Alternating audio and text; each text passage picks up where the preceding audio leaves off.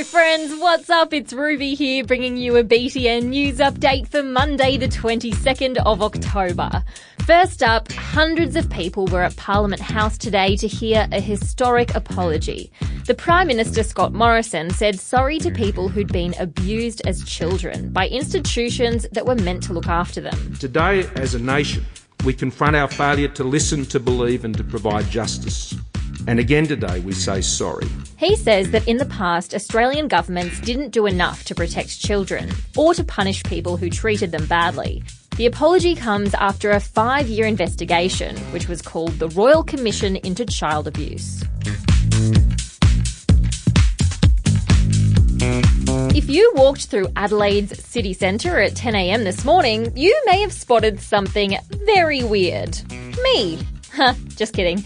I mean, I was there, but I wasn't the weird thing. 23 students stood behind 23 toilets and read books upside down. It was a performance artwork called The Congregation of the Constipated. And while it's kind of funny, it was designed to send a really important message. The toilets and upside-down books represent the many countries around the world where kids don't have access to basic things like sanitation and education. What people are having to deal with are they're not accessing the rights like having good sanitation and quality education that we are being provided with. Access to those things are two of the basic rights listed in the United Nations Sustainable Development Goals. That's a list of things that people around the world are working together to achieve.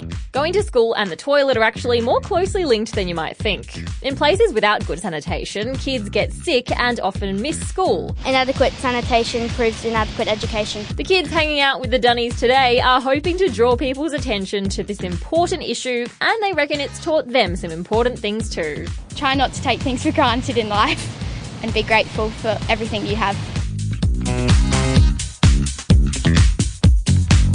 Fun fact, there is literally an animal called a headless chicken monster, and one of them has been spotted in the Southern Ocean off the coast of Antarctica. It is one weird-looking creature. Headless chicken monsters have been seen before, but not in that part of the world.